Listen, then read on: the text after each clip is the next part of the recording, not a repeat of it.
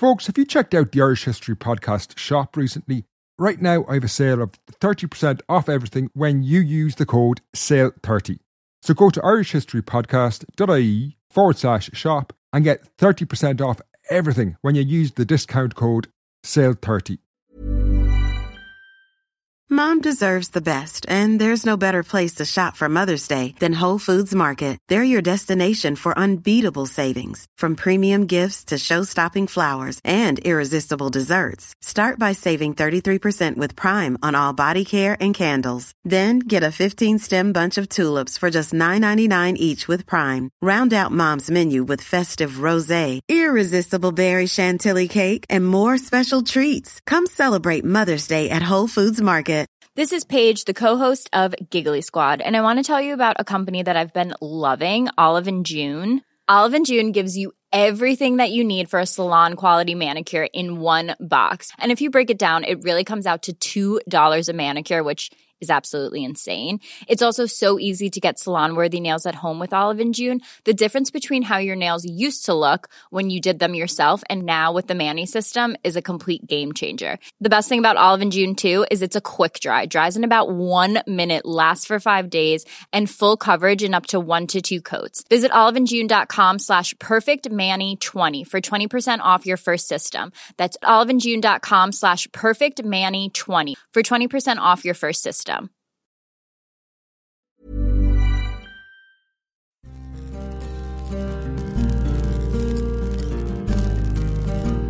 Hello and welcome to the Irish History Podcast. My name is Finn Dwyer and this is Ireland 1014, What a Difference a Millennium Makes. Today is the anniversary of one of the most famous battles in medieval Irish history, the Battle of Clontarf, where the life achievements of Ireland's most famous king, Brian Boru, culminated in one of the most famous encounters of the medieval period. Now, as I mentioned in previous shows, I've been busy making an audiobook about this battle and Brian Boru's life, which gives you a blow-by-blow account of these incredible events. I'm delighted to say that this audiobook is available at irishhistorypodcast.ie/Brian Boru. That's irishhistorypodcast.ie/Brian Boru.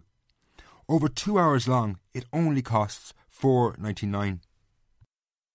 However, I didn't want to let such a momentous day, 1,000 years since that great battle, pass without releasing a podcast. So I've put together this short show looking at some of the more perplexing and unusual aspects of life in 1014. There's no spoilers of the audiobook in this show.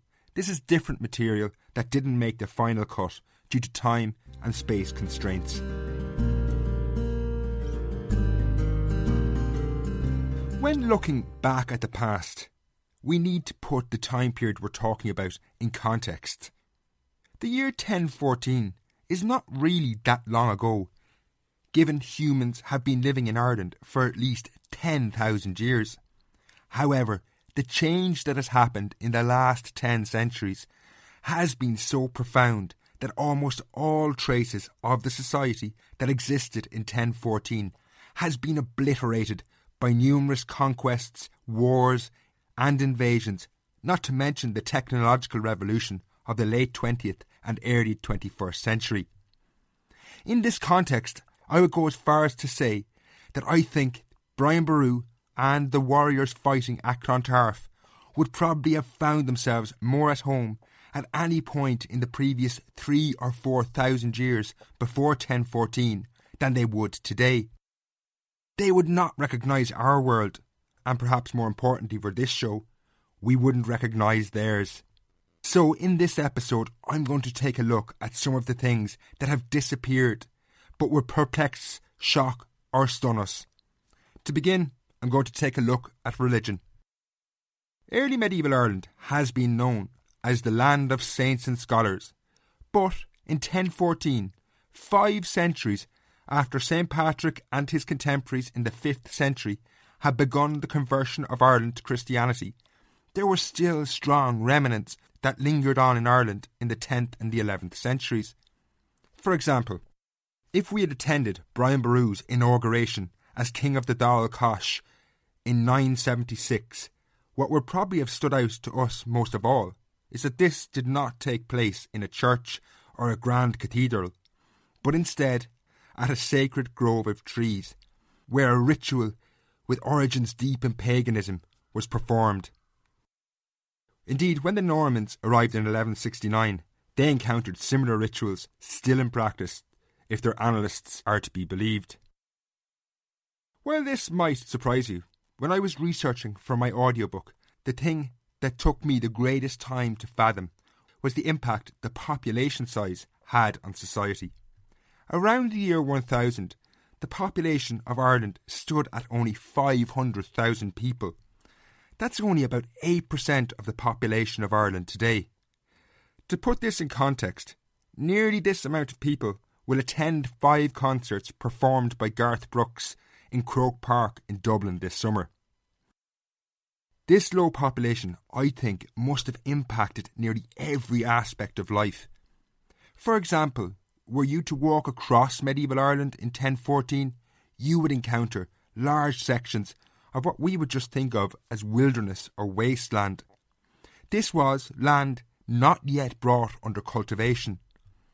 While this would be inconceivable probably in Ireland today, in early medieval Ireland, the population simply wasn't big enough to exploit all the land available. The low population density must also have had a huge impact on how people lived their lives, in ways even people in the remotest of places cannot fathom today. The vast majority of the 500,000 or so people didn't live in towns. There was scarcely a handful of towns in early medieval Ireland. Dublin, the biggest, probably had no more than a few thousand people. The rest of the population lived in rural farmsteads, the remains of which can be seen in ring forts or what are often called fairy forts in the Irish landscape.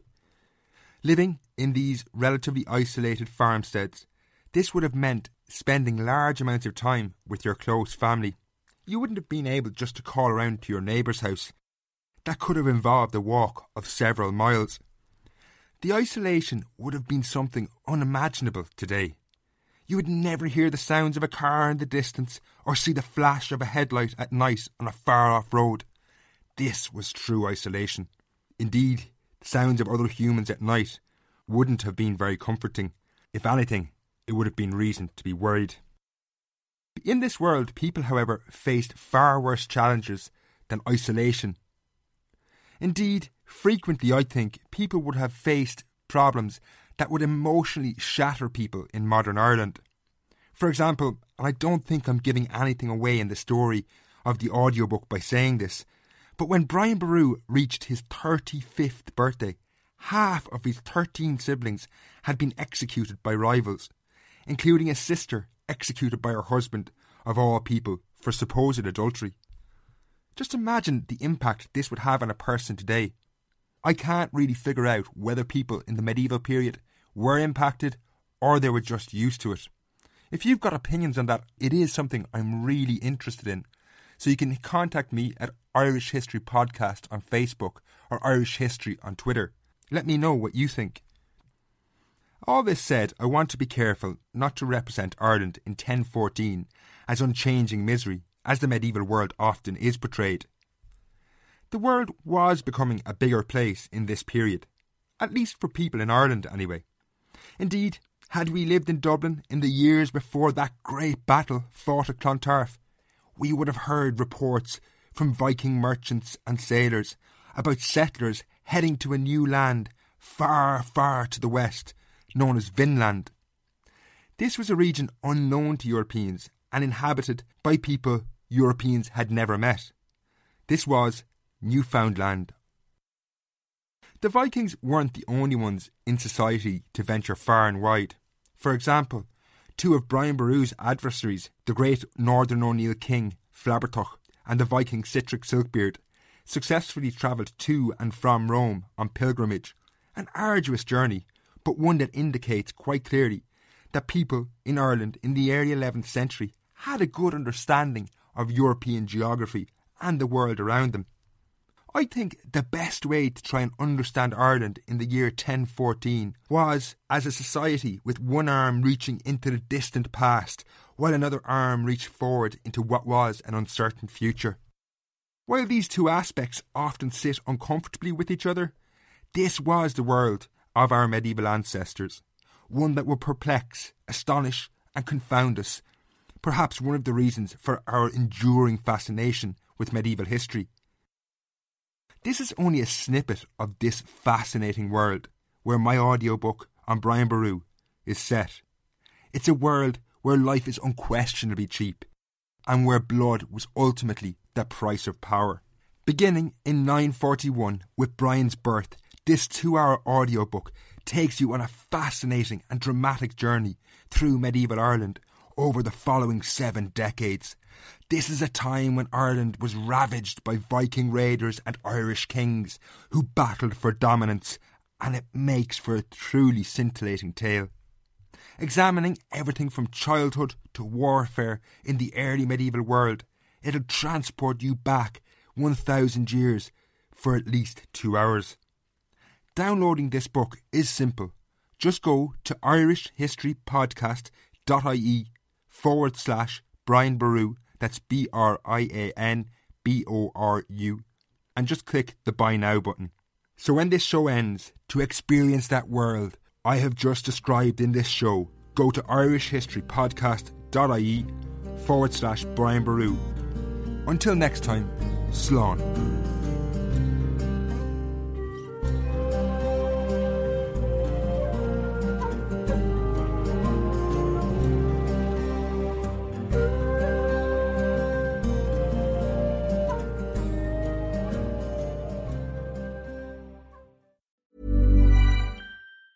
Mom deserves the best, and there's no better place to shop for Mother's Day than Whole Foods Market. They're your destination for unbeatable savings, from premium gifts to show-stopping flowers and irresistible desserts. Start by saving 33% with Prime on all body care and candles. Then get a 15-stem bunch of tulips for just $9.99 each with Prime. Round out Mom's menu with festive rosé, irresistible berry chantilly cake, and more special treats. Come celebrate Mother's Day at Whole Foods Market.